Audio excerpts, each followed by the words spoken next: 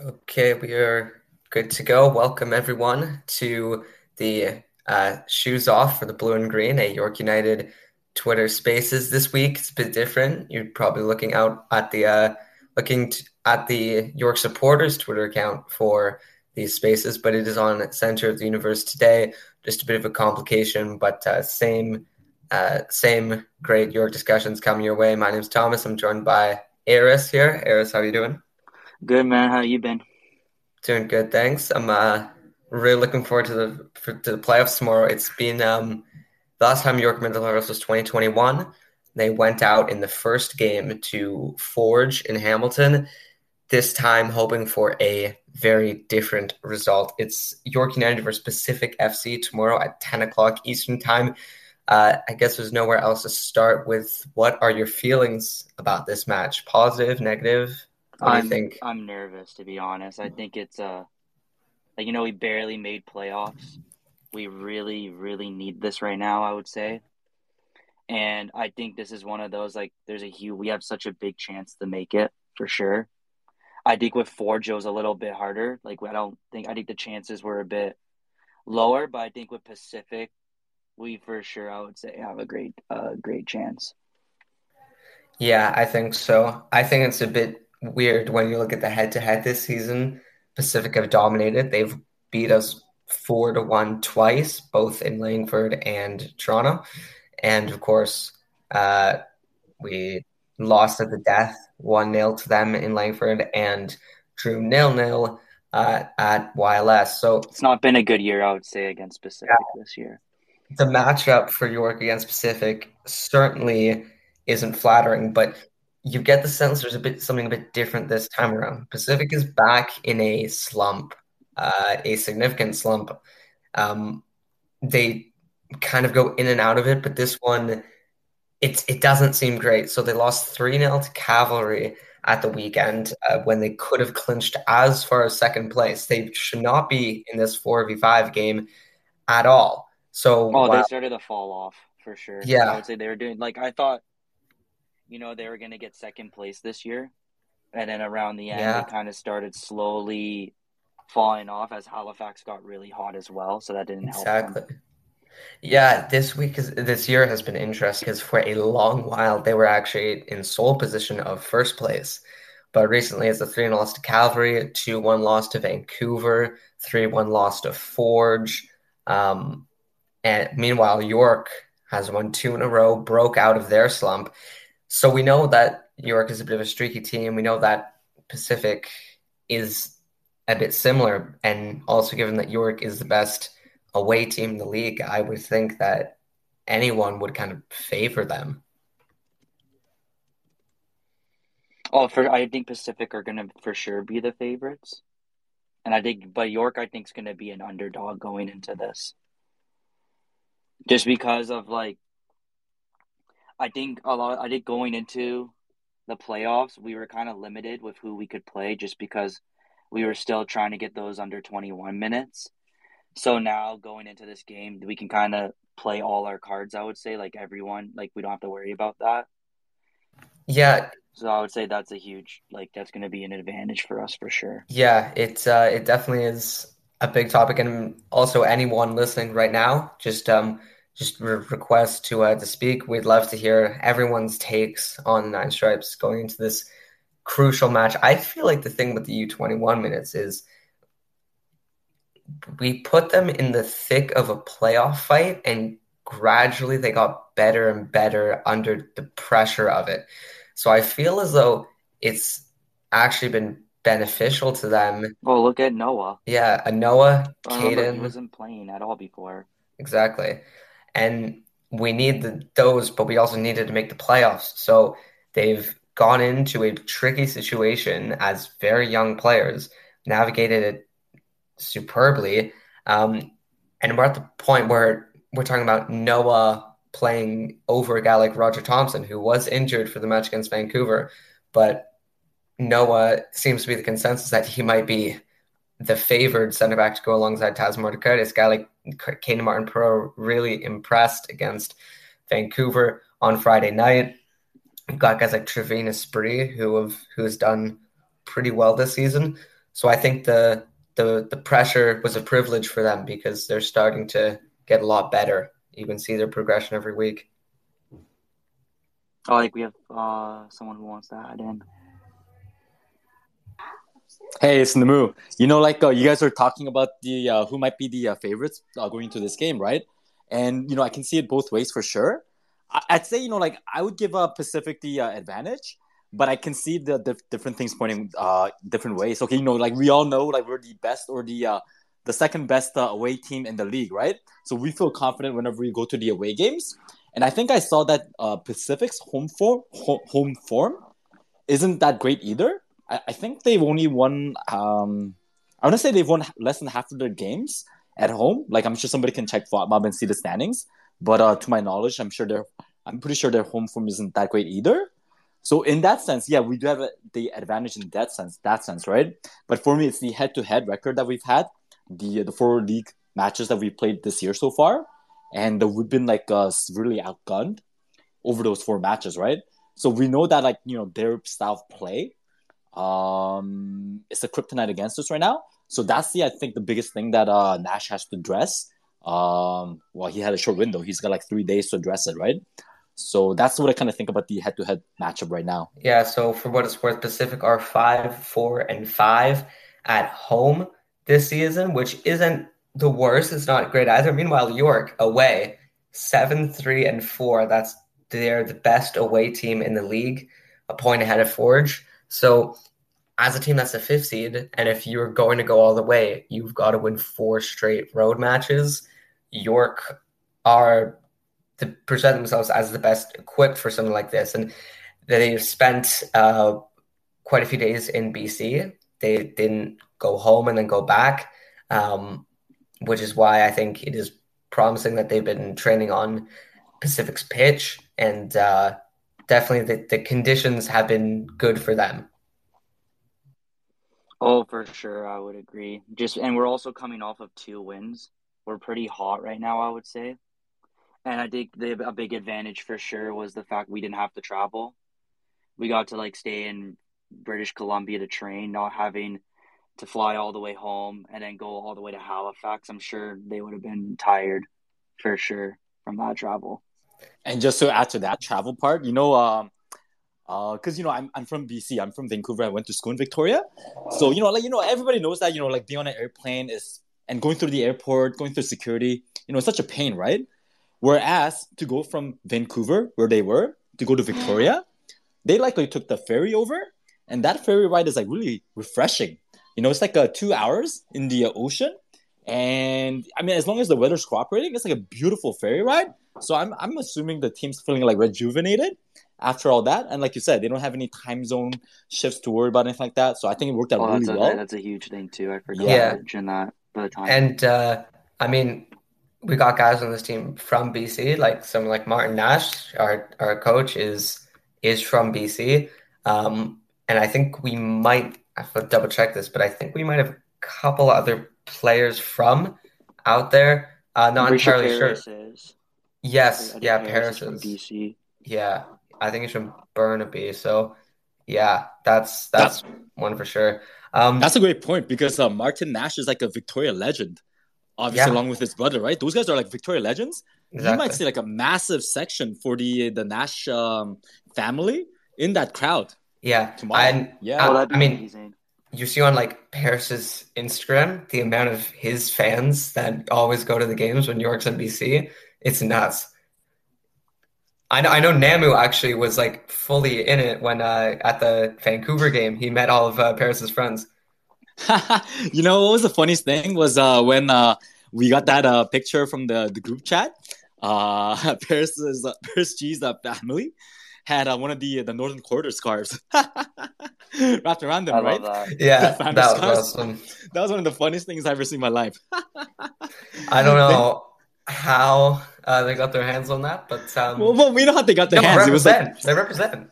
It was the scarf that we gave him for finishing third in the Player of the Year voting, right? That's what it was. So we gave him the scarves, and that's the one that Paris gave to his sister or whoever it was. It was amazing. Well, fair play to him. You got to represent these the supporter groups. Name it. How was the game, by the way, being out there? How did that go? It was incredible, man. You know, like yeah, we like I was telling you guys, Paris G, their family and friends had an entire section to themselves, but it was actually across from us. So we only got to see them like when it was like big moments and stuff, but it was a massive section, right? We my buddies and I we went to the away section, the designated section. So we had Max Ferrari, his cousins. They brought about 10 of their family and friends out, and we said hi to all of them, and we told them how much we love Max, that he's a hometown favorite. He's a crowd favorite for us. You know, he's been with us for like 3-4 years, right? So they were loving it. They loved every single thing that we told them about it, and they said they'll relay that for sure. And we also ran into Martin Nash's family and friends. So it was a smaller group, maybe like 5-10 people. And we ran into Caden Martin Perot's grandparents and parents as well. So it was just really great to be surrounded by fellow York United friends and family, even like all the way across the country. That's the best way to put it. Yeah, that's very cool. I mean, the definitely if all those you'd hope all those guys show up to the playoff game because considering that their family is going to be involved in it, I'm sure that'll be even extra reason to there's be I think screaming there, for sure. at the top of their lungs. Everyone in BC that's York fan or connected to York in some way better be at the match because Pacific's fans, for what it's worth, are quite. The home record again might not be the best, but Pacific has a very strong group of fans in the Lakeside Boys and others. We were talking about some players there. In terms of the personnel for this match, York is taking a bit of a major hit with the loss of Austin Ricci, who has received a red card after receiving a second yellow on the bench. And we thought that Bram Sumaro and Jonathan Grant might not be involved because of national team duty. It has been confirmed that both will be available to play for York, and as far as it goes for Brem, and I don't know the full situation of Johnny, but as far as Brem goes, he will be staying for the duration of the playoffs. I know that one person was saying that Andre Rampersad will miss the weekend game for Halifax because he was called up to Trinidad and Tobago. It's a brutal hit for them. Whereas but then Brem rejected though, so I don't know why he didn't reject. So Brem got called up to the squad, but chose to play for York in the playoffs. So even if York is playing at the weekend and they survive Pacific and go another round, Brem will be involved. That is super interesting because two things. First of all, when we were missing Brem, our midfield was jelly. It was like butter that you could cut through. It was so apparent to see. He's on the pitch when he's playing. He makes himself present. Exactly. Like the tackles that he makes, the chase down. It's like a chase down block in the NBA. That's what he does on the football pitch, right? So that's the first thing. Exactly, right? And then the second thing is that's incredible because I don't follow. I don't know the Liberian national team very well, but I know he's. We all know he's been a captain for them at least a few times, right? Yeah. So that's a pretty massive deal, especially for a AFCON qualifier or something like that. Yeah, and they're playing Morocco too. So that's a massive game. Huge game. That's incredible. That's incredible that he chose York United over Liberia. But fair play to him because York United. How we got our socials: Instagram, Twitter, TikTok, whatever, right? Our Facebook. Yeah. If you look at our Facebook, especially when Brem won the Player of the Year, it was all flooded with likes and comments from Liberia because he's got that big of a following there, especially huge on Facebook. Fans in Liberia. Exactly, right? So I can't imagine what his Facebook page is going to look like right now when they hear about that news. But we're going to just keep ourselves out of that one, I guess. Yeah. Yeah. Well, definitely, he's he gets a lot of love from them. He's showing real love to us. It's genuinely so awesome that he cares so much about the club that he's, you know, not choosing to play AFCON qualifiers to play for York in the playoffs. Like that, that definitely means something, I think. And I hope all the players are gonna kind of look at that and they'll say, here's another reason to fight, because people are missing out on real big opportunities in this match just to be here. So let's not just rally around them, but rally everyone together. People are skipping big opportunities to maybe create another big opportunity, right? So that's awesome. So big shout out to Brem for doing that. Another reason why he was the player of the year for the York Sporters. Definitely showed a lot of dedication to the badge. And in terms of Jonathan Grant, we don't really know too much. We know he will be available, and the fullbacks.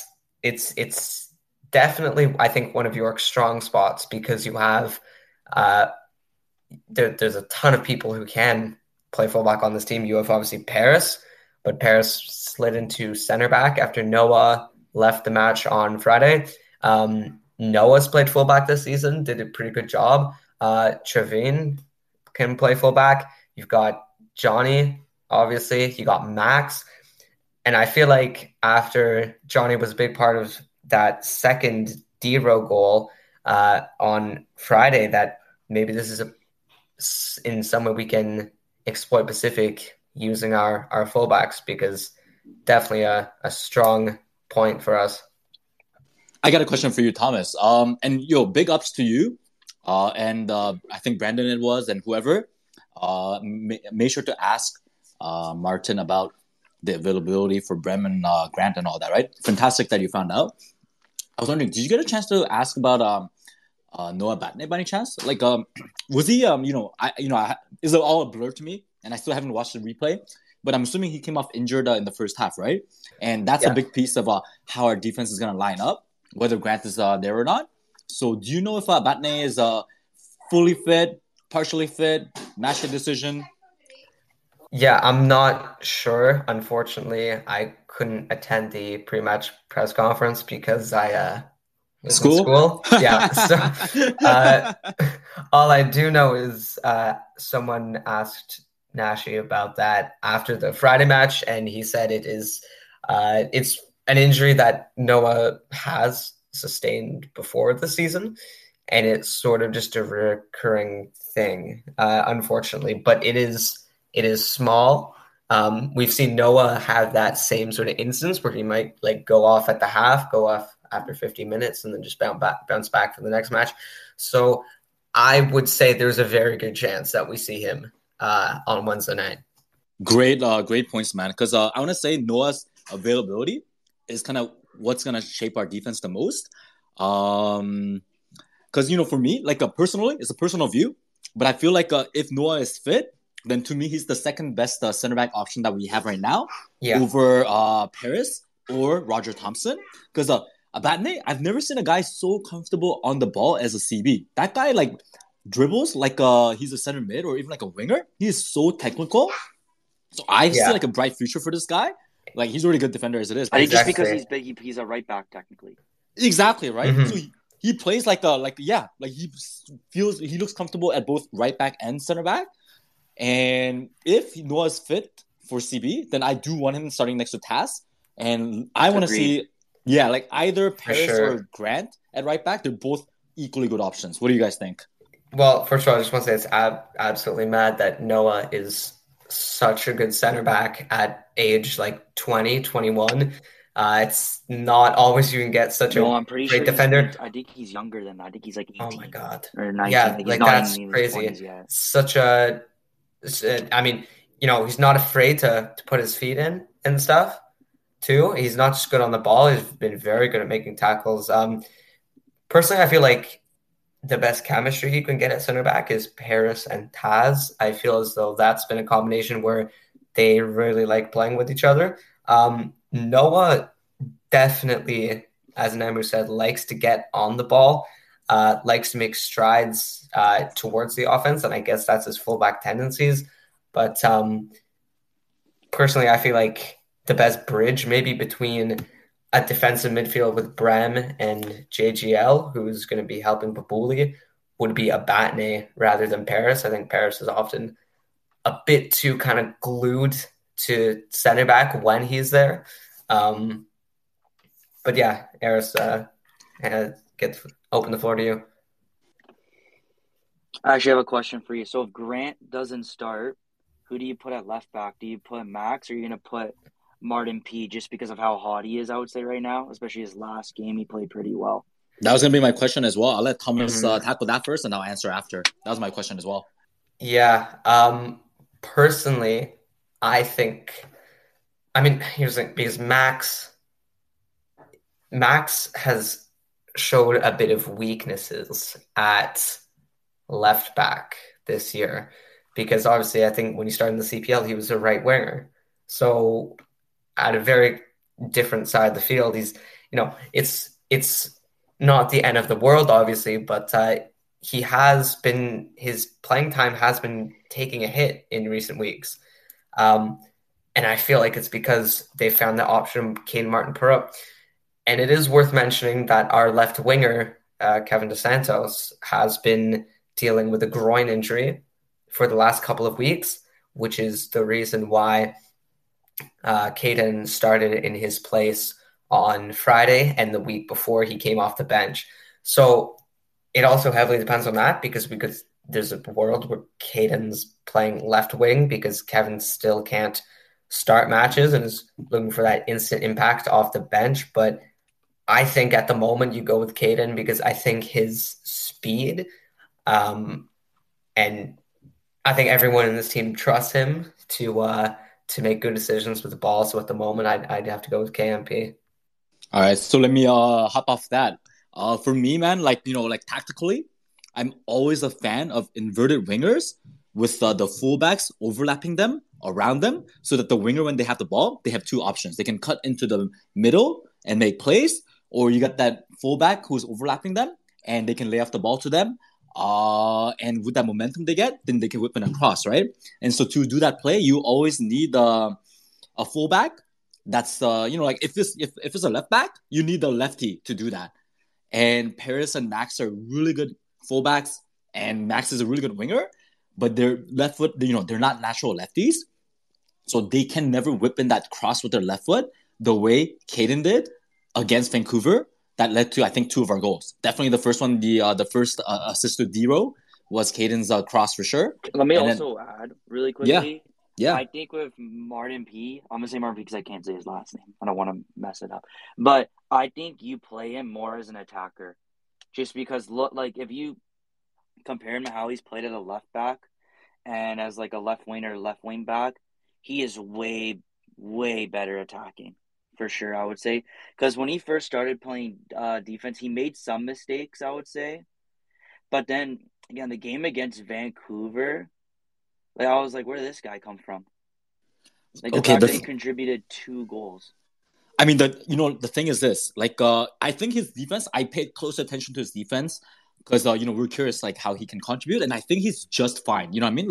I haven't seen anything wrong with his defense except for maybe, but 1 or 2 plays. Back, right?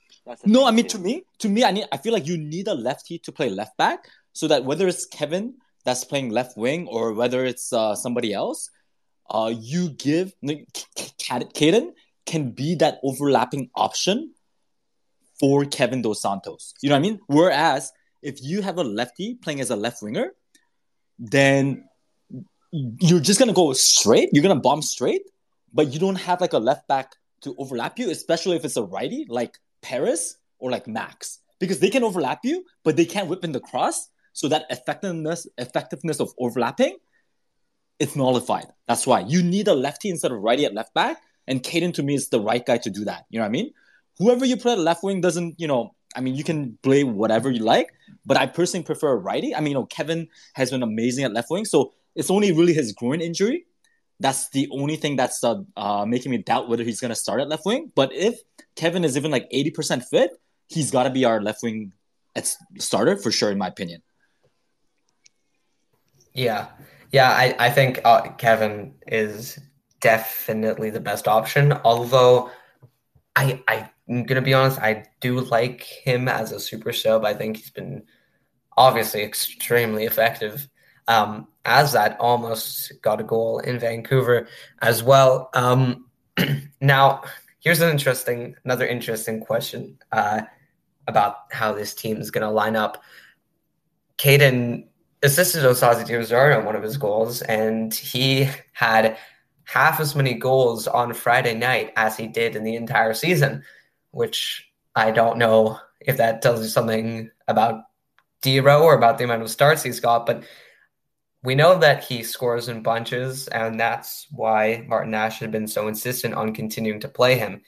Now, without Austin Ricci, who has been actually one of York's best players in the number 9 position, are we leaning towards Dero because he's hot, or maybe a guy like maybe even Brian Wright? Who's going to be the number 9 for this one? Because Dero is always the I straightforward wouldn't answer, even but consider Brian Wright Yeah, to be yeah, you know. yeah, starting. I wouldn't even consider that. Thomas, that's the easy of a question. I got a better question for you because that's an obvious one, right? The more interesting question about the red card for Ricci is who is gonna be our substitute winger? That's the bigger question for you. And here's my yeah. answer for you. Here's my answer for you. Because we lost Petrasso, we let him out on loan. It's usually our 3 wingers, of which 2 are starting and 1 subbing, is gonna be KDS, Bahia, and Ricci, right? But if Ricci's missing, who's gonna be that impact sub? I think it should be Max Ferrari. I think I Max. agree. That's Especially because we yeah. have that logjam at right back, anyways. So right now, let's say we have Grant might not even be there, but if Grant is there, then it's G or Grant, right? If Noah's starting, right? Then you still have Max, like he's like frozen out at the back. That's okay. We need a winger right now, and Max has always been a winger first. He was like our U21 second best player of the year, like in CPL, like just 2-3 years ago, right? So let him cook as a winger, as an impact sub, left wing or right wing, it doesn't matter because I can't think of any other winger right now that we have. Yeah, but I mean, here's the thing: if it's not Max, then we could easily see this because we're talking about Caden Martin Peru a lot. What if they kind of switch and Caden's on the bench and Max is maybe in at fullback to start the match? Is definitely a lot of great positional depth in this team from every player. I think obviously your best chance is the Kev and Clem combo as wingers. So I think Max is relatively a bit of a bold take because we kind of haven't seen him as a winger at all this year. But definitely a very good shout from Namu. He can still run, he's still got his tricks, and we want him to run at tired defenses like in the 7th minute or something like that. But if I see Paris or Max, like a righty at left back, I'm going to, for me, that'll be a tactical mistake that I'll put on Nash. But of course, he might have his reasons to do so, and it might be like because he needs like a good defender, and we need to obviously think about like who Pacific's gonna start as well, and that could be like our next segment, right? Because they have so many wingers, right? They got so many good wingers, right? So we don't know who's gonna be the wingers, so it could be based on that. But for me, I do want to see Max kind of being held as that impact sub. I think he can do it.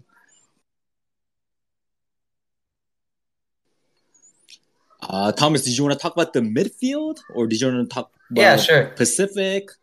We'll talk about the midfield, then we'll maybe get into Pacific. So I mean I think it's not a straightforward answer. I think we've kind of seen a true best 11 established. So the midfield, in my opinion, you should have Brem and Jeremy Gagnon-Lepre in defense, and Jeremy goes up the pitch to help Babuli, get him into open spaces, let him work his magic. That for me, that's the obvious answer, but maybe other people have different opinions. Maybe you put Matthew Baldissimo in there or something like that. Eris, you can I would just share keep what you it think. especially how we played against Vancouver. I wouldn't want to touch or mess with that right now, just because of how like Gangue Lapierre. I think he was a very underrated player this season, just because how much control he has in the midfield, for sure. Also, he's left-footed, so I'm a fan of having more left-footed guys on the pitch. And then, Babuli's been, I think, a little quiet this year, even especially games he was injured and suspended. It didn't hurt us too much, but he played very good in the Vancouver. I didn't get to really watch the Vancouver match that much. Based on highlights and stats, Babuli played really well. So I'm kind of hoping they kind of stick with, again, what they had with Vancouver. And I think it'll work for sure against Pacific. So for me Yeah. to add to that, I still need to watch the Vancouver game. I caught up to the Ottawa game last night, and I'm gonna catch up to the Vancouver game tonight. But the only thing was I was going through the match thread on Discord, and Juan, I recognized Juan in there, and he kept talking. He said like 3-4 times about how he was mad at JGL for losing the ball so much in a crucial game, and that was really surprising because we all have liked and we all have appreciated JGL all season long. It's not like him to do so, but I'm gonna keep that in mind as I watch this game tonight and see how he was. But it is true that we have three amazing center mids to pick from, who might only fit into that two positions, the two CDM positions, right? But I'll just throw a couple curveballs, okay? The couple curveballs is this: Pacific always overruns us in midfield, okay? So Brem is gonna be tasked with stopping that, and whether it's JGL or Baldy, they're gonna do their best too, right? But it's usually like two center mids against three center mids if Mo's not helping with the defense, right? So my tactical curveball would be, if you keep the same formation as it is, the 4-2-3-1 that we've had all year, that's cool. I would consider as Martin Nash shifting Mo to one of the wing positions and starting those three center mids that we just talked about as the three CMs. And we've done that. Yeah, exactly. Right? And we did that 2 games ago. So against the Ottawa, the 1-0 at home, I believe it was JGL playing as the number 10, took Mo's spot because he was suspended, I think. That was against Cavalry. Okay, that sure. was the one that lost. Gotcha. Okay, sure. So against Cavalry, yeah. So whichever the recent game was, so it was Baldy and Brem as the CDMs, right? So I think that is an option for Pacific because these three guys, are going to work their ass off, both offense and defense, and will match Pacific's Manny, Sean Young, and whether it's Cedric Toussaint or Stefan Yeats, all good mids, right? I think we can match them 3-4-3. So that's curve. Yeah. Just to add to that, what do we do with depth, though, in the midfield when we, say if one guy gets injured or we got to make some subs? That's the thing. What depth do we have in the midfield? In that sense, then you would bring on... Okay, so if we were to do what we just said, then it means likely Bahia is the one sitting out, right? Because KDS is likely going to start. Unless KDS is injured still, right? So maybe it's Mo and Bahia on the wings, right? But what happens is if a CM gets injured, then you bring on the KDS or Bahia, whoever's on the bench, then you push Mo back into center attacking mid, and you push whoever's center attacking mid to CM. So that's how you take care of that. Yeah, I like that a lot. The one thing that I might change about that is I think it would be good for us to have one of our D mids on the bench ready to go, because there was that match against Pacific in Langford where we were toe-to-toe with them, and then they struck at the very last second because they're very tall players. I believe it was Sean Young who got a goal, kind of just out-muscled us off a corner kick. And I feel as though it would help to have one of our D-mids still with fresh legs coming off the bench to prevent a late game winner from Pacific. All in all, good points. And, it's cool that we're kind of talking about that curveball because, that is probably the biggest weakness for us that we've seen against Pacific, right? And, the definition of insanity is doing the same thing over and over again and expecting different results. So I'm glad that at least we're kind of talking about the possibility, and we hope Nash is thinking about that possibility as well. But hey, he got us into the playoffs, so Martin Nash, football genius at the moment. Yeah, look, he's got us to 5th. Where as the best away team in the league, we have to play a bunch of away games. I think it's a masterclass right there, while still having the best season in club history as well. Here. Actually, one question I want to ask you, Thomas. Do you know who's out of the match for sure tomorrow? So as far as I know, it's just Ricci. Now, the wild card is there were a few players that did not make the trip from York to Vancouver. And considering the team was staying in BC, I'm not sure if all those players were flown out. I know that while Elijah wasn't there on the day, I believe he is there now. So that's another option actually at D mid is Elijah Adekugbe. So yeah, maybe Nami was right with you. The 3 D mids and with Gary Lapare as a cam, then Elijah is that guy off the bench. As for a guy like Trey or Raj, I don't know for sure. To be honest with you. All great points, man. Elijah is solid still as well. And actually, Trevin Esprit actually is a pretty good CM as well. He's a pretty damn good CDM. He can play a bunch of positions too. He can move up with the ball. Yeah, he's pretty versatile, I would say, for us. And he'll make really good tackles. Like that guy gets stuck in. So wow, we actually have a lot of really good options. Like I think that's the one thing that Angus was really adamant about was making sure we have depth at center mid this year because I think we lacked that depth last year, and I think it really was a big point for us. So yeah, I'm glad that you mentioned those names, man, and I hope all those guys got flown out and that they're all in what do you call it, contention. It's 7 on the bench, right? Yeah, 5 subs. 5 subs? 5 subs? Yeah, 5 subs, 7 on the bench, yeah. Yeah, 7 on the bench. Oh, gotcha. Cool. Okay, cool, man. Yeah, it's it's definitely it's interesting because York, it seems like this whole season we've been talking about, I guess maybe it's a byproduct of like the U21 minutes being a problem, but we talk about in the group chat, we talk about in the spaces, all like the problems York has, and then right now we go down the list and there's so many people that are good players in so many positions. You wonder why we were complaining all year.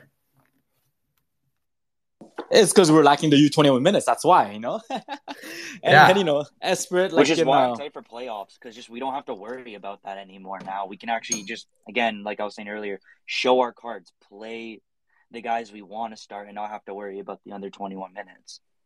Yeah. Now we did talk a bit about Pacific's midfield. One thing that is something that they have struggled with immensely this season is replacing Alejandro Diaz. So they tried to do so with Easton Ongaro, and although at times he has been a pretty good player, he is nowhere close to the form he was at with FC Edmonton a couple years back. So they'll probably playing some sort of thing with the false 9, and then maybe Mane and Reed or Mane and Salouf on the wings. So I'm just curious how you guys maybe would defend that, knowing that they don't really have a true striker. How you set it with center backs and stuff. It's a really good question because they can go 2 ways, like you said. They can go a big target man because they got both Ongaro and they got Daniels as well. And Daniels is like a dangerous target man as well, right?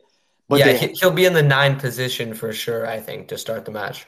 Because, they could do the false 9 thing as well. Because I've seen Adonijah Reed playing as a false 9 for them. And because they're playing at home, I wonder if they're more likely to go false 9. They're, like a bigger chance. But I still do think that, they'll go with a traditional target man. But that makes it even more important that we have Noah fit because Paris at CB will get out-muscled by Ongaro and Daniels, right? So that's where, Roger could be in contention if Noah's not fit because Paris GSCB might not be the best against those 2 guys. Yeah, a guy like a tall guy like Taz definitely would be a good chance to shut down someone like Ongaro or someone like Daniel. So, there's definitely a more technical question, but is Nash looking at this maybe like we sit back, play like tight man coverage, and then try to pounce or try to establish a lot of possession and maybe just kind of have a couple numbers back at all times? For me, it's easier said than done. But I always think that when an away team plays like an away team, that they're just inviting more pressure and is actually just more susceptible to conceding the goals anyways. So I hope we try our best to hold on to possession, that we don't panic, and that we don't let the home crowd get to us. And for me, that's why. Like away teams usually try to play on the counter, so they put a winger and they just try to whip the crosses in the whole game, right? And that'd be like if they put KMP, Martin Perot, as a left winger, then I think that is a sign from Nash that he wants to do that. And I think that's the wrong way to approach the game. I think he still has to get our best wingers that will hold on to the ball, like Mo and KDS, and try to have our fair share of possession, and that we don't just get pinned in our own half, because that's going to be, like 60, 65% possession for Pacific. That's not going to be good for us. So I hope we try to play. KP plays, though? Do you think he plays? Who, on KMP? Wednesday? Yeah. Yeah, like I said, KMP. He's got to get minutes. Martin Perot? Yeah, I think Martin Perot is going to... I hope he plays at left back. But I think he's going to play one way or the other, because we have such few lefties on the wing. I think he might be the only one. I would put him on the wing based on in Vancouver, honestly. Like, he's pretty... Like, he's much better attacking. I wouldn't mess up with, like, starting Kevin, to be honest. It's still that thing I told you guys about. Like, if you're a left-footed guy and you're playing left wing, the only thing you're going to know how to do is cross the ball in, right? Which is cool against a team like Vancouver. Like a team, I know they're hot, but, we know they're a weak team as well too, right? That kind of play is not going to fly against a team that's better like Pacific, in my opinion. For me, like, where KMP plays, I think, to me, is going to be the big tactical question. And I'm all about, like I told you guys, inverted wingers and overlapping fullbacks, because you get multiple options to attack on the flanks. That's the reason why you do it. Whereas if you just got a guy and just run hard, run fast, and cross the ball in, that shit is so easy to stop. It's so predictable. So that's why. Yeah, definitely. So as far as their defense goes, and we're kind of doing a breakdown of Pacific now, This space was downloaded via spacesdown.com. Visit to download your spaces today. You've got a very significant defender for them is Amir Didic, who has scored a handful of goals this season, along with being a wall at the back alongside Thomas Meyer-Giguère. And I could definitely see a world where maybe York does something like a false nine, because maybe Osaze De Rosario can't get past guys like Didic and Meyer-Giguère, because they will be sure to be locking down that middle of the pitch with De Rosario, and maybe even a guy like Bubuli trying to get into deeper areas. So how do we kind of adapt to that situation of having a very big, I guess, obstacle in our way on offense? That is an excellent shout, man. Like, I never thought about that. But those two guys are like the biggest two CBs in the league, right? So doing a false nine would definitely be a huge, huge curveball for sure. Mo can definitely play that false nine position for sure. Hell, that's a pretty freaking brilliant idea. I don't know if it's obviously hasn't been done all season long, but that's the kind of shit that you kind of need to do sometimes to turn the tide in your favor. I love the idea, man. Let's see what happens tomorrow. You got to keep teams on their toes. Got to keep them guessing. 100%, bro.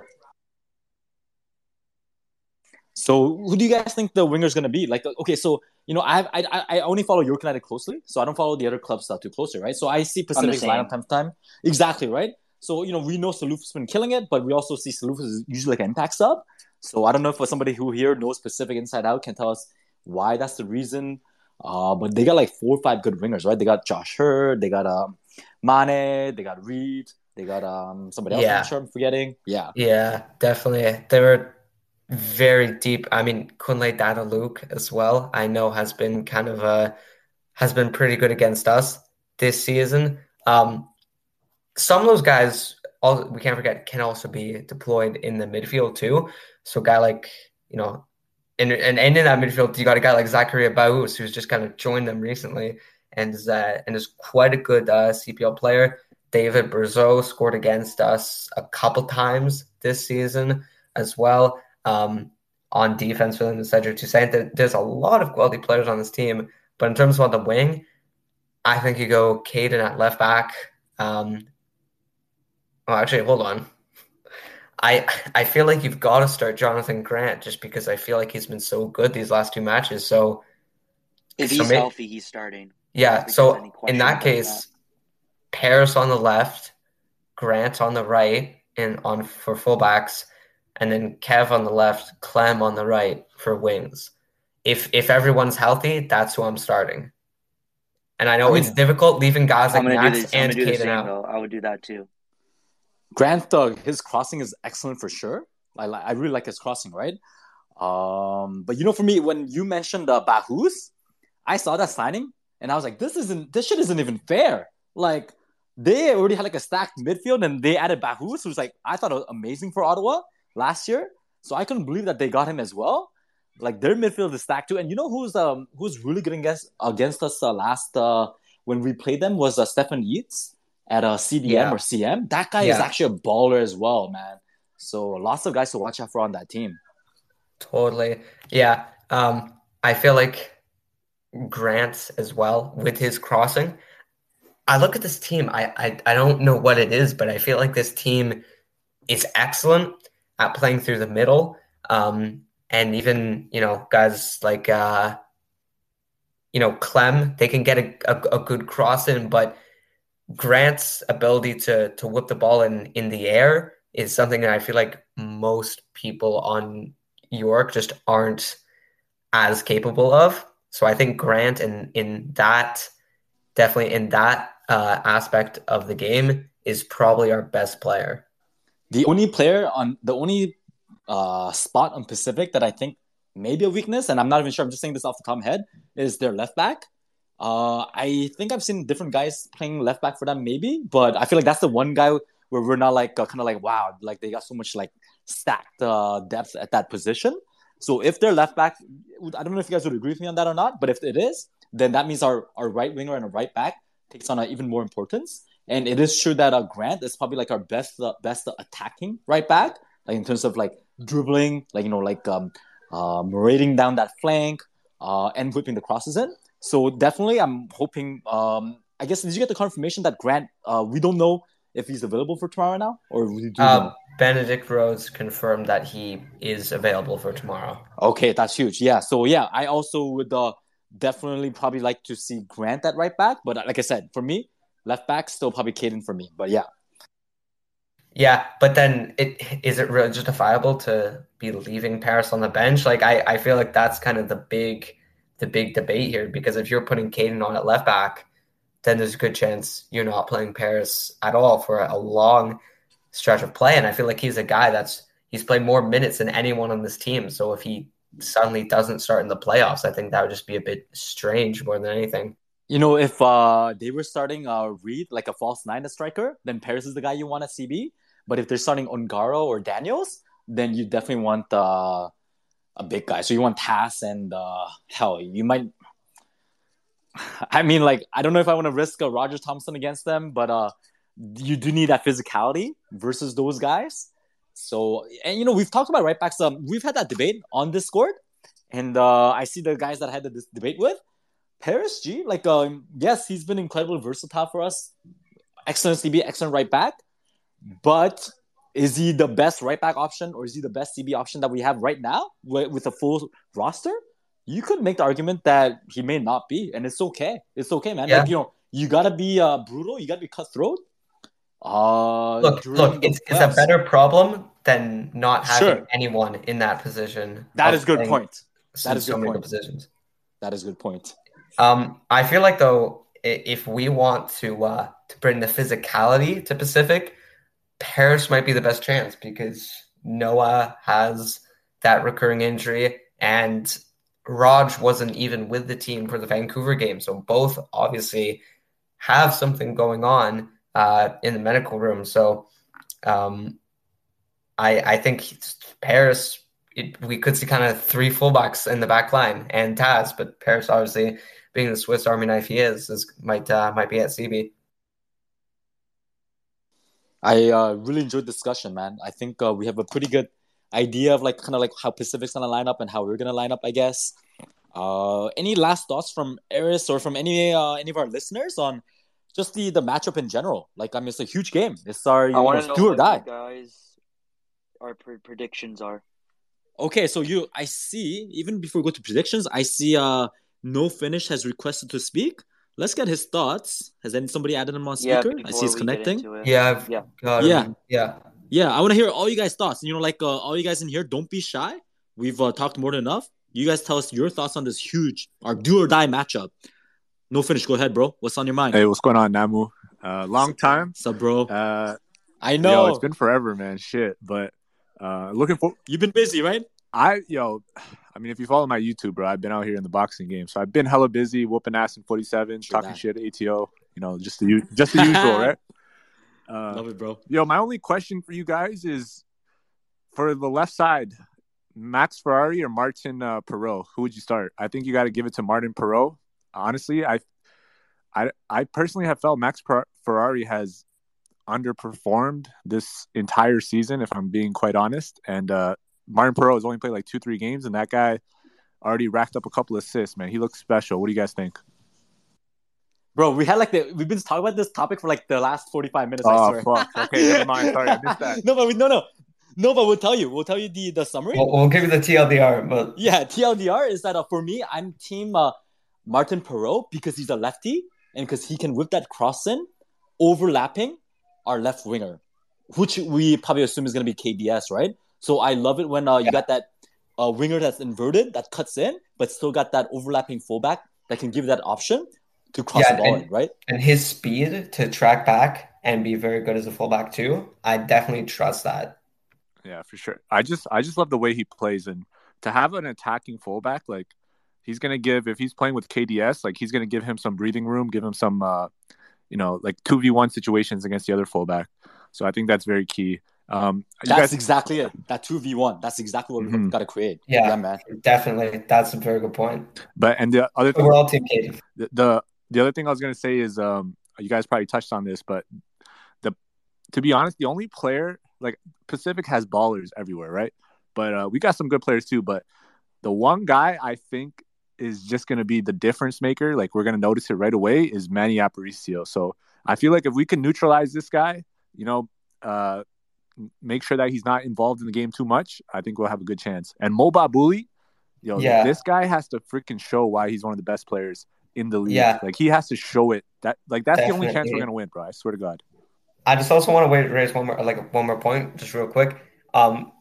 We want to definitely bring that tenacity because a few matches this season, they've York and Pacific getting in each other's faces, being very physical, in a few yelling matches. So having those guys that aren't afraid to get in the thick of that, like Babuli, will be crucial. You just hope that Babuli doesn't get sent off again for dissent.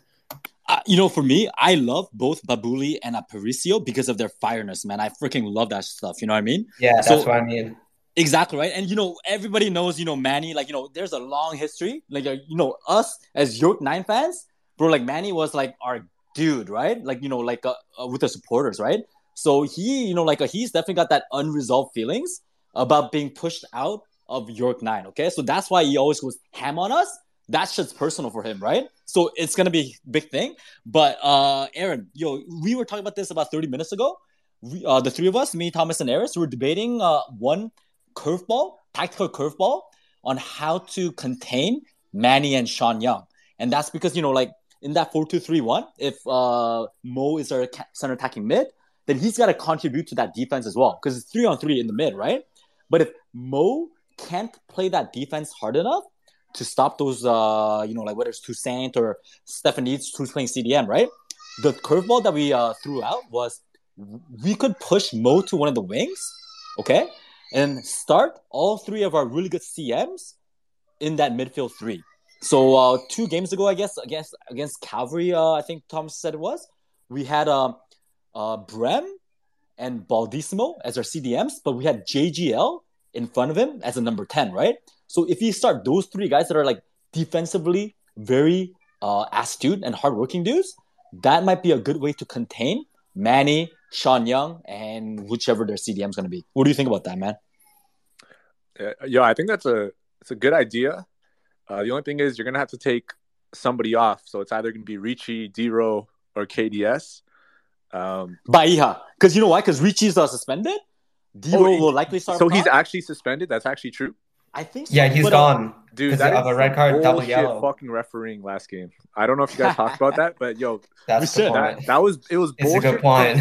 from minute 1 to minute 90. That was just complete bullshit. And then I figured out, oh, this was the same referee in the Forge Halifax game.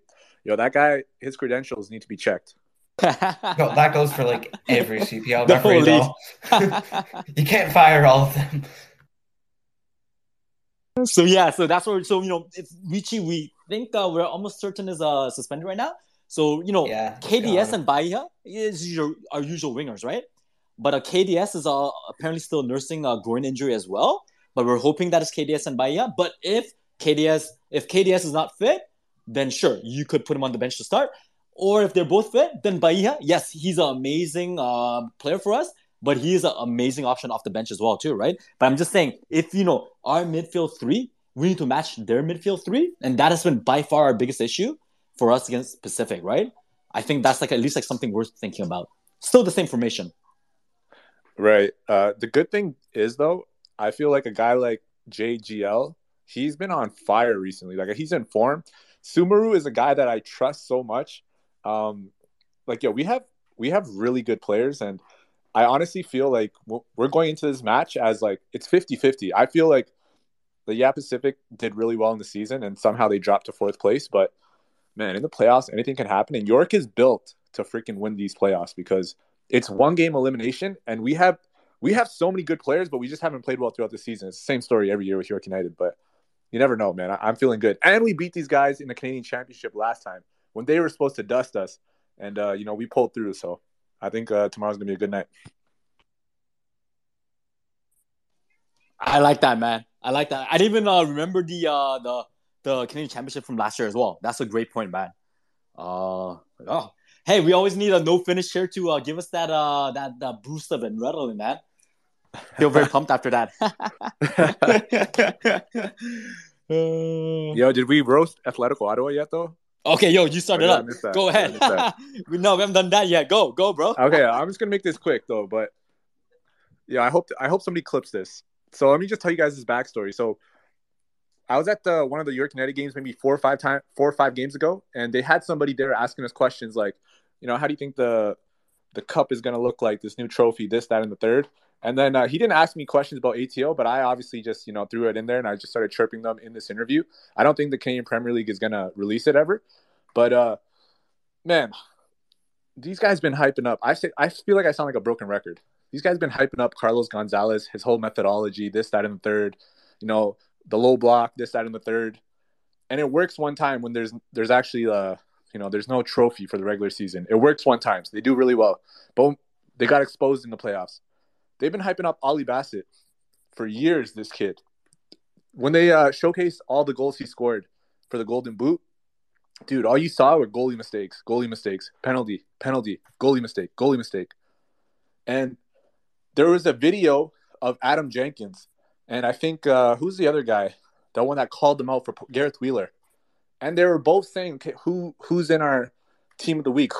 This is what the topic was. Who would we build our team around if we had to start a Canadian Premier League team right now? And both of those guys, I'm pretty sure, I know Adam Jenkins did, and I'm 99% sure Gareth Wheeler did. They were both like, Ollie Bassett. We want to build our team around Ollie Bassett. And I've been advocating that he's a good player, but he's not that guy. He's not a Manny Aparicio. He's not a Kyle Becker. He's not that main guy. Anyway, he's not a Balu Tabla. He's not a Balu Tabla. He's not a Mo Babuli. There's just levels to this. And all I try to say is like, listen, you guys are hyping this guy up, and then when he doesn't reach those expectations, he's going to crash. And, I mean, look what happened. Like, in the last 6, 7, 8 games, Atletico Ottawa didn't get no wins.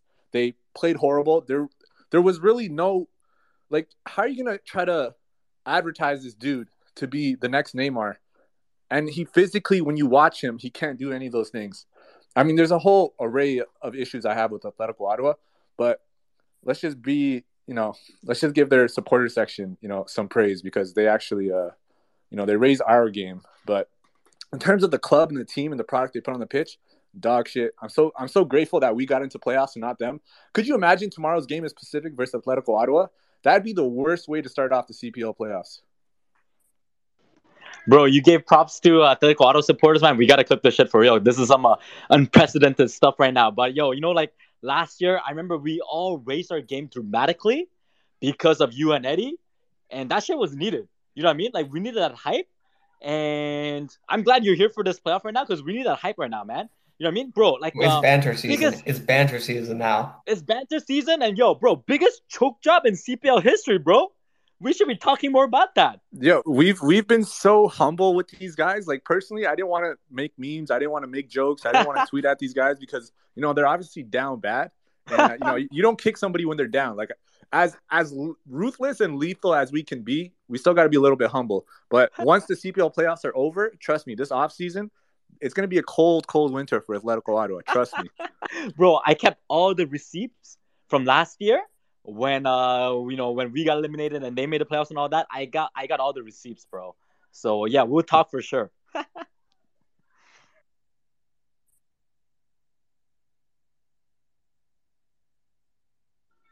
All right, anyone else want to jump in? I know we've got a couple of the speakers in here. Maybe someone wants to share their thoughts about the big game. Yeah, I'll jump. Oh, sorry, go ahead. How about me? It's all right. Sorry.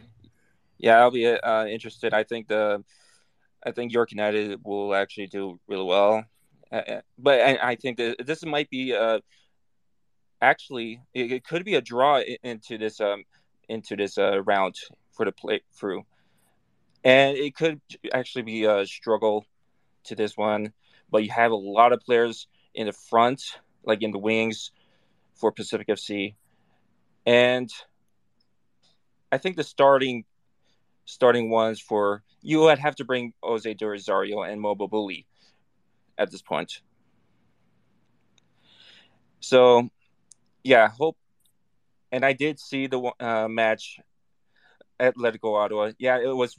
I think it's really one of the biggest embarrassment for Atletico Ottawa. I have to give a lot of credit for York United surviving to make the playoffs. And yeah, good stuff, man.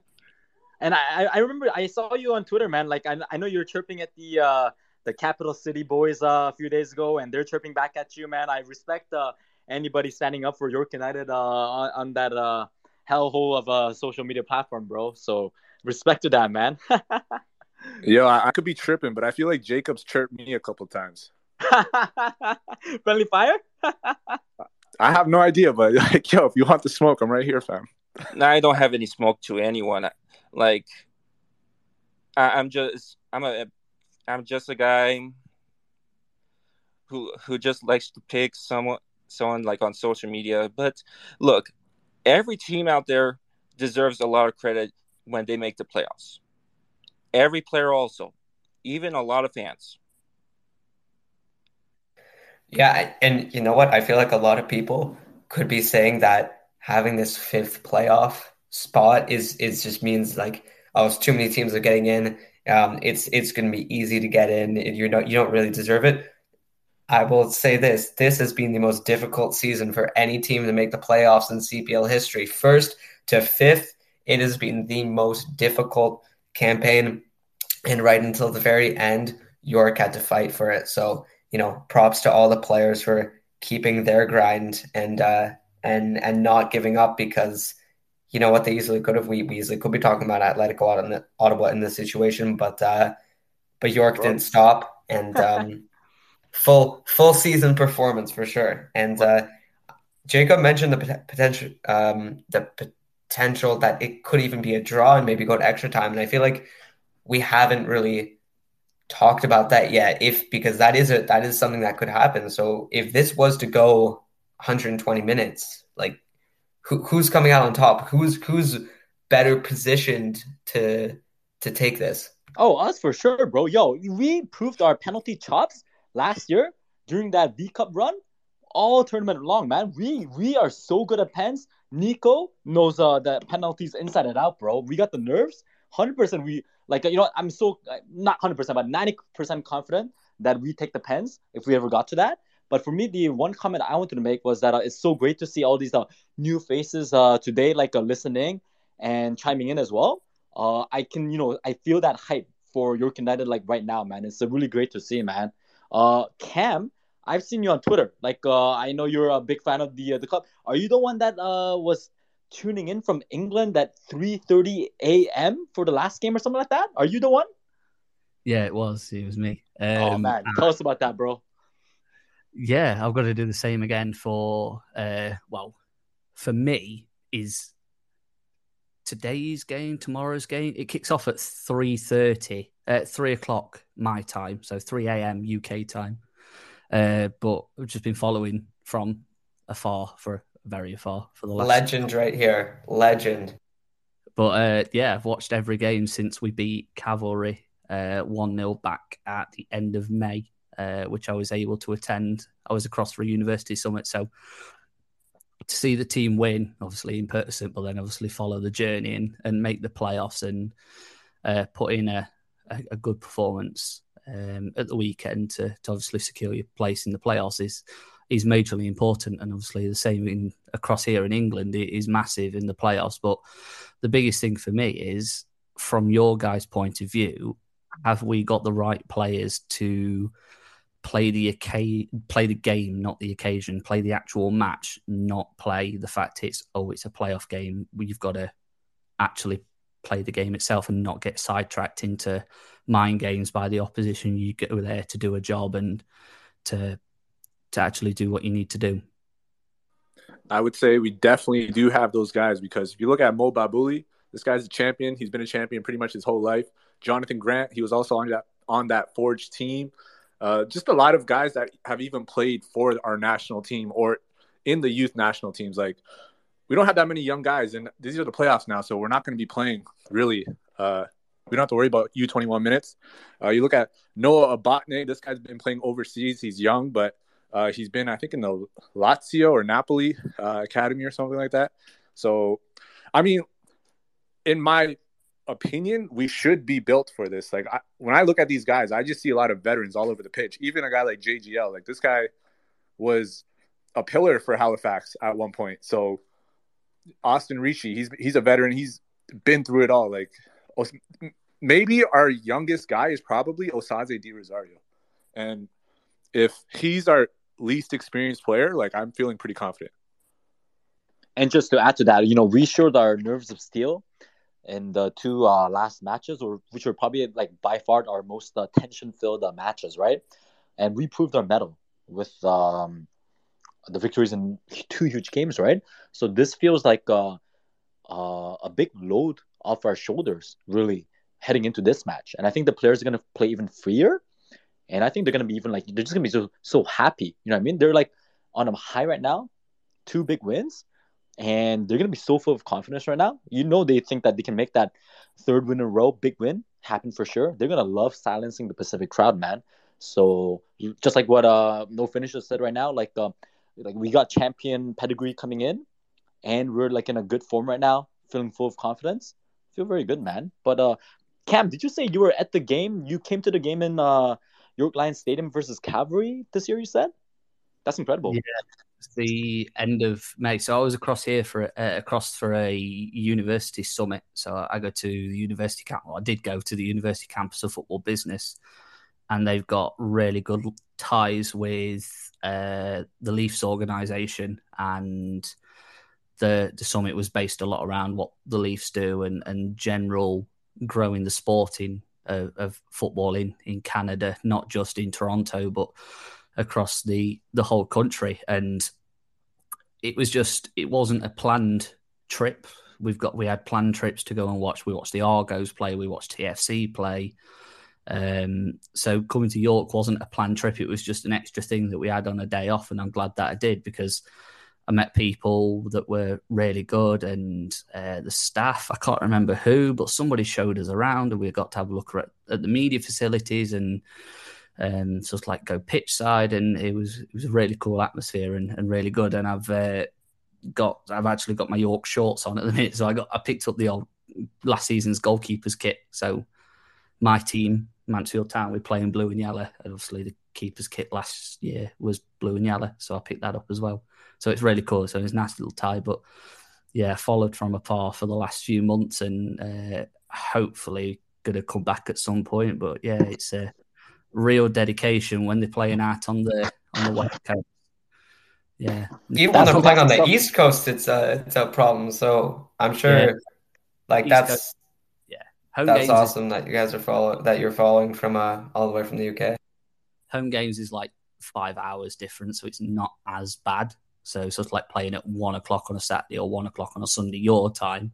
It's only 6 o'clock my time, whereas obviously Friday just gone, and then obviously Wednesday is it's like 3 a.m. So it's like 6 a.m. my time by the time the game's finished. I'm actually going to get some sleep or something. Yeah. It's one last thing for you, Cam. Did you know that we have a connection to York City FC supporters as well, because of the namesake and all that? So we have a big connection on Twitter and Instagram, I believe, and we've had some York City supporters come over to make the trip to York Lions Stadium. And I think anybody who amongst our ranks who makes their way to England will go over to watch York City as well. So we got that connection as well. So just wanted to let you know that, man. Yeah. Well, I've never actually been to York itself, because they sort of like York have always played sort of like lower tier than what my team is. But I live in South Yorkshire. I live in Rotherham, which is South Yorkshire in England. So I've got that little bit of a tie as well, which is really cool. Awesome stuff, man. I love the dedication, man. I love it when we keep growing this fan base one person at a time, man. So huge big ups to you, for supporting us from across the ocean, bro. Like, love it, man. I see MLSR Riders, you're a speaker as well. Did you have any thoughts on the big matchup tomorrow? Yeah, you know what? I'm looking forward to it. Anticipating this. I'm a little nervous, but it's going to be a tough one. But there was also another pressing issue that I wanted to bring up to your attention here, guys. And and I hope I'm not stepping out of line here, guys. So let me know if I'm saying something that comes across either incorrect here. But listen, guys, the season is soon coming to an end. The season actually now is already finished, and we're now entering the playoffs.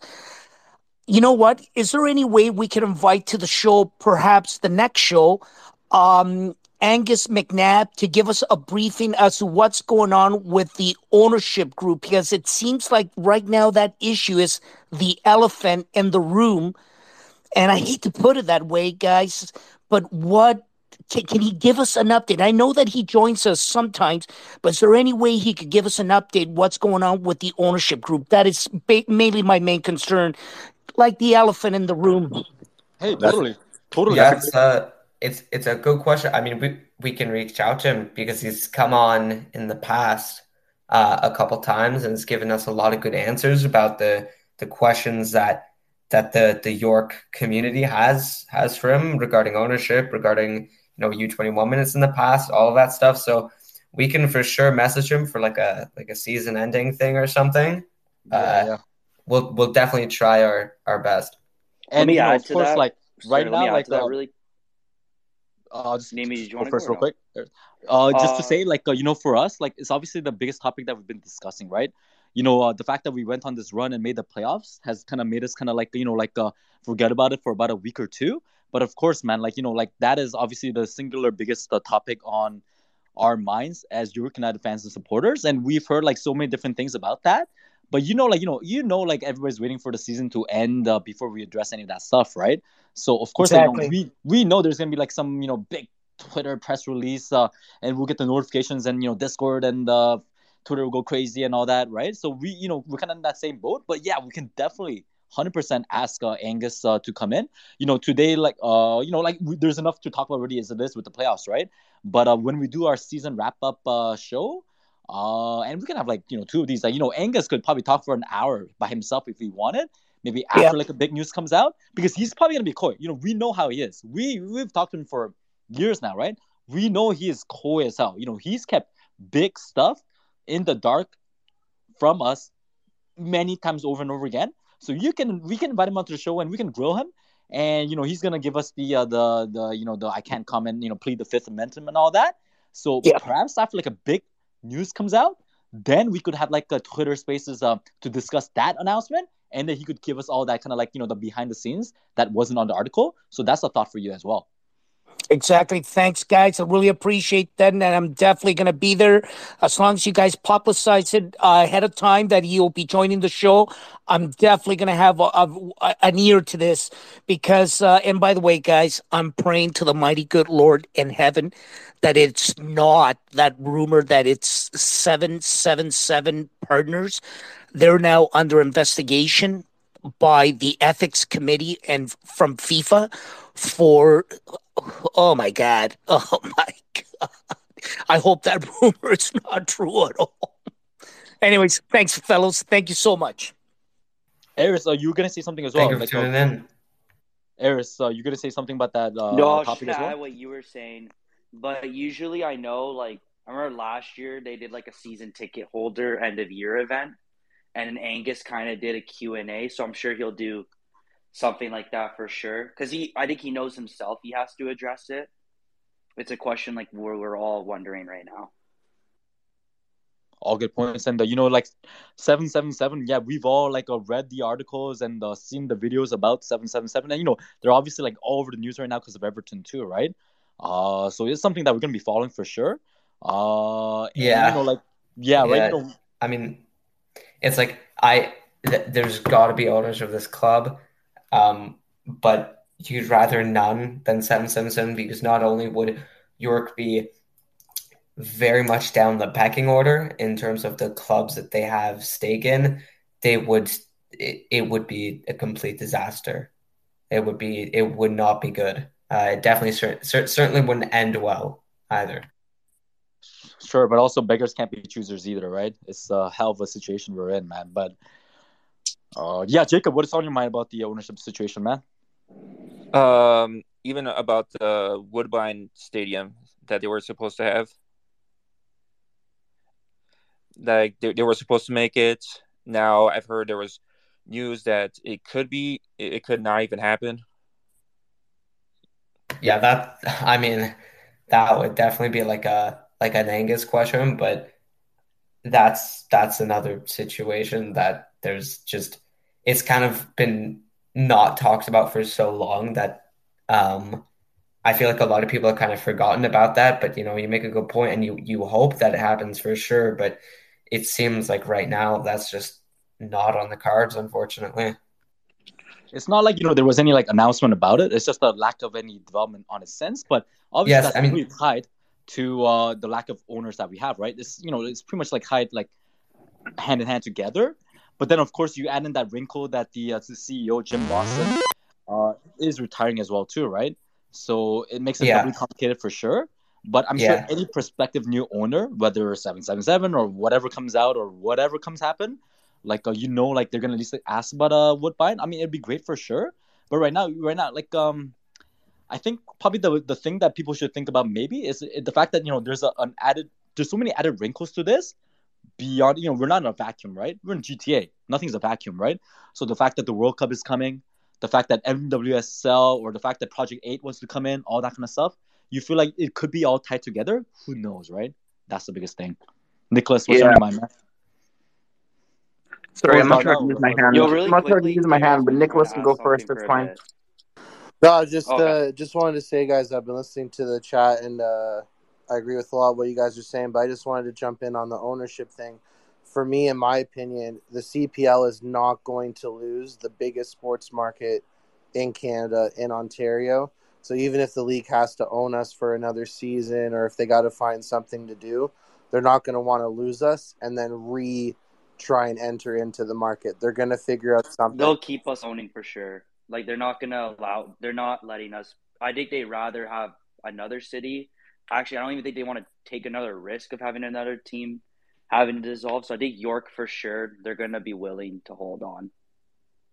Just real quick before I let Darnell speak, real quick, just to add to that is there was a podcast that I think Derek Martin did. I think I saw on Discord where they did talk about, hey, like I agree with what Nicholas said. Like just how MLS had like 3 owners for 10 clubs in their first like 8 to 10 years of existence. CPL and CSB and Bob Young could do the same thing. They can own us for however many years that it takes for us to get into a solid footing, right? But Derek Martin, who's also like a solid owner as well, he did say that York United may be up for possibly moving out of YLS sometime soon. How soon, we don't know, but that's like on the agenda as well. So Darnell, what's on your mind, bro? Yeah, so I mean, I wrote about some of this several months ago, but no matter where any club is, the task is the same in that you're selling, $10, $15 tickets at current prices, ideally trying to sell out the stadium. And the way when I see people talk about Lamport and I see people talk about moving it to other places, I am, the subtext of that conversation is, oh, we're going to move it downtown where lots of people already go to see Toronto FC, and they're going to want to add this to their list of things. Whereas, what my thought is on this has always been, where is the local community? I mean, we've seen like in basketball, there's a new basketball team in Scarborough who just won the championship, and they have lots of local people coming there. And so, you don't need people who have lots of money to buy $10 tickets. You need to sell $10 tickets. And that's where I honestly think this club should be focused, no matter where it is. So that's what the CPL brand effectively is seeking to do.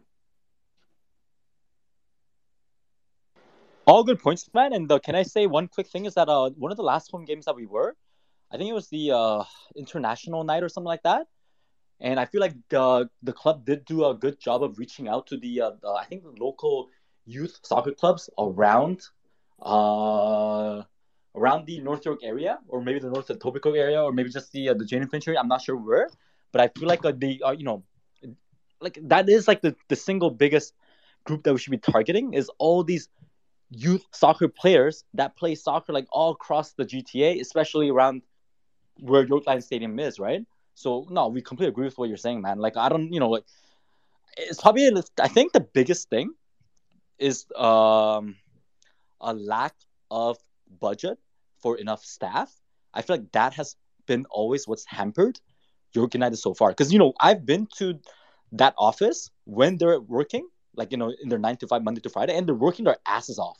Every single one of the staff in there, but there's only 4 or 5 of them, and they can only do so much. I feel like that's the biggest thing. What do you guys think, Nicholas or Darnell? Whoever, raise your hand first. Nicholas, you want to go? Yeah, no, I just wanted to add also too. I agree with like where would we go? Is that going to help any? But for me, I think I think Kyle said this at a past game. You have to put the CPL kind of like in terms of hockey, like the CHL. You need those towns, those smaller cities that have that chip on their shoulder, that identity, who are going to show up. You look at League One Ontario, you have Barrie for Simcoe Rovers. They had 1,000 people at their last playoff game. They bust 500 people to the final down in like Niagara Falls or whatever it was against. And they have that chip that they're Barrie, that's their identity. For us, we don't have an identity. We're York Region, Toronto. Who are we? Where's our base? We don't have that. So I think once you figure that out, then you decide where you go or what you do next. It all stems from that, in my opinion. So, just to add to that, I agree it all stems from that. But I actually don't think we should be overly targeting youth soccer players at all. I think that's part of the problem and has always been part of the problem with Canadian soccer.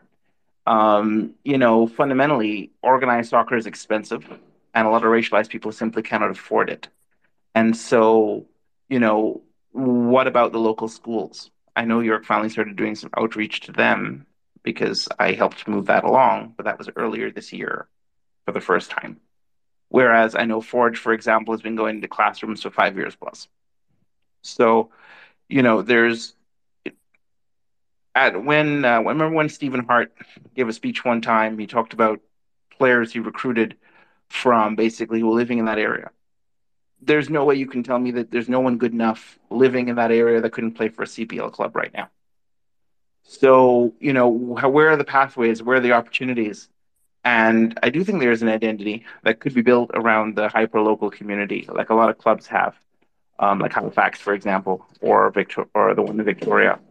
But we have to get there.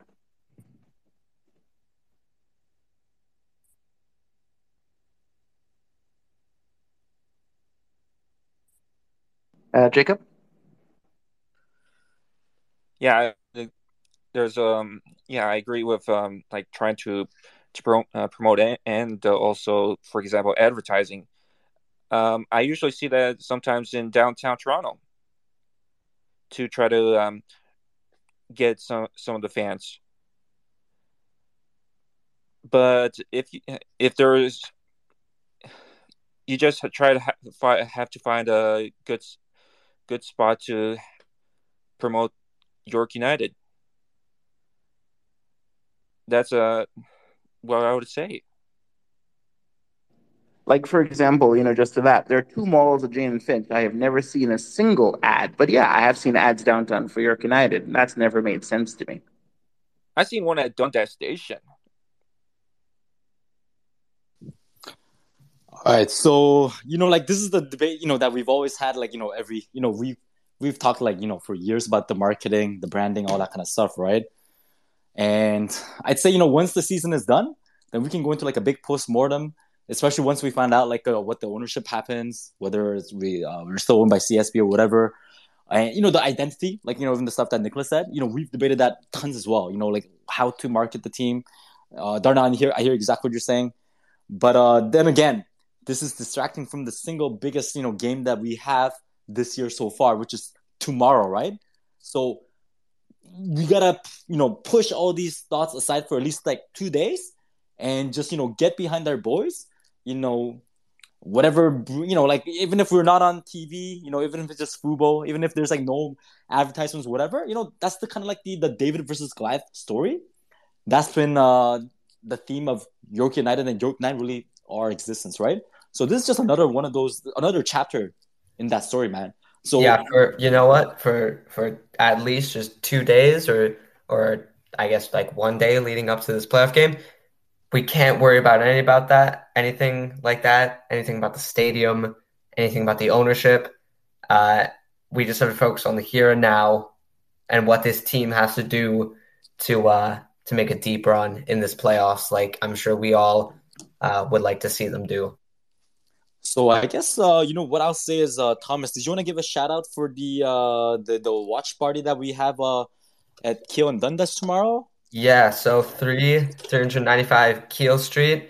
I believe it's called what's it called? Hold on.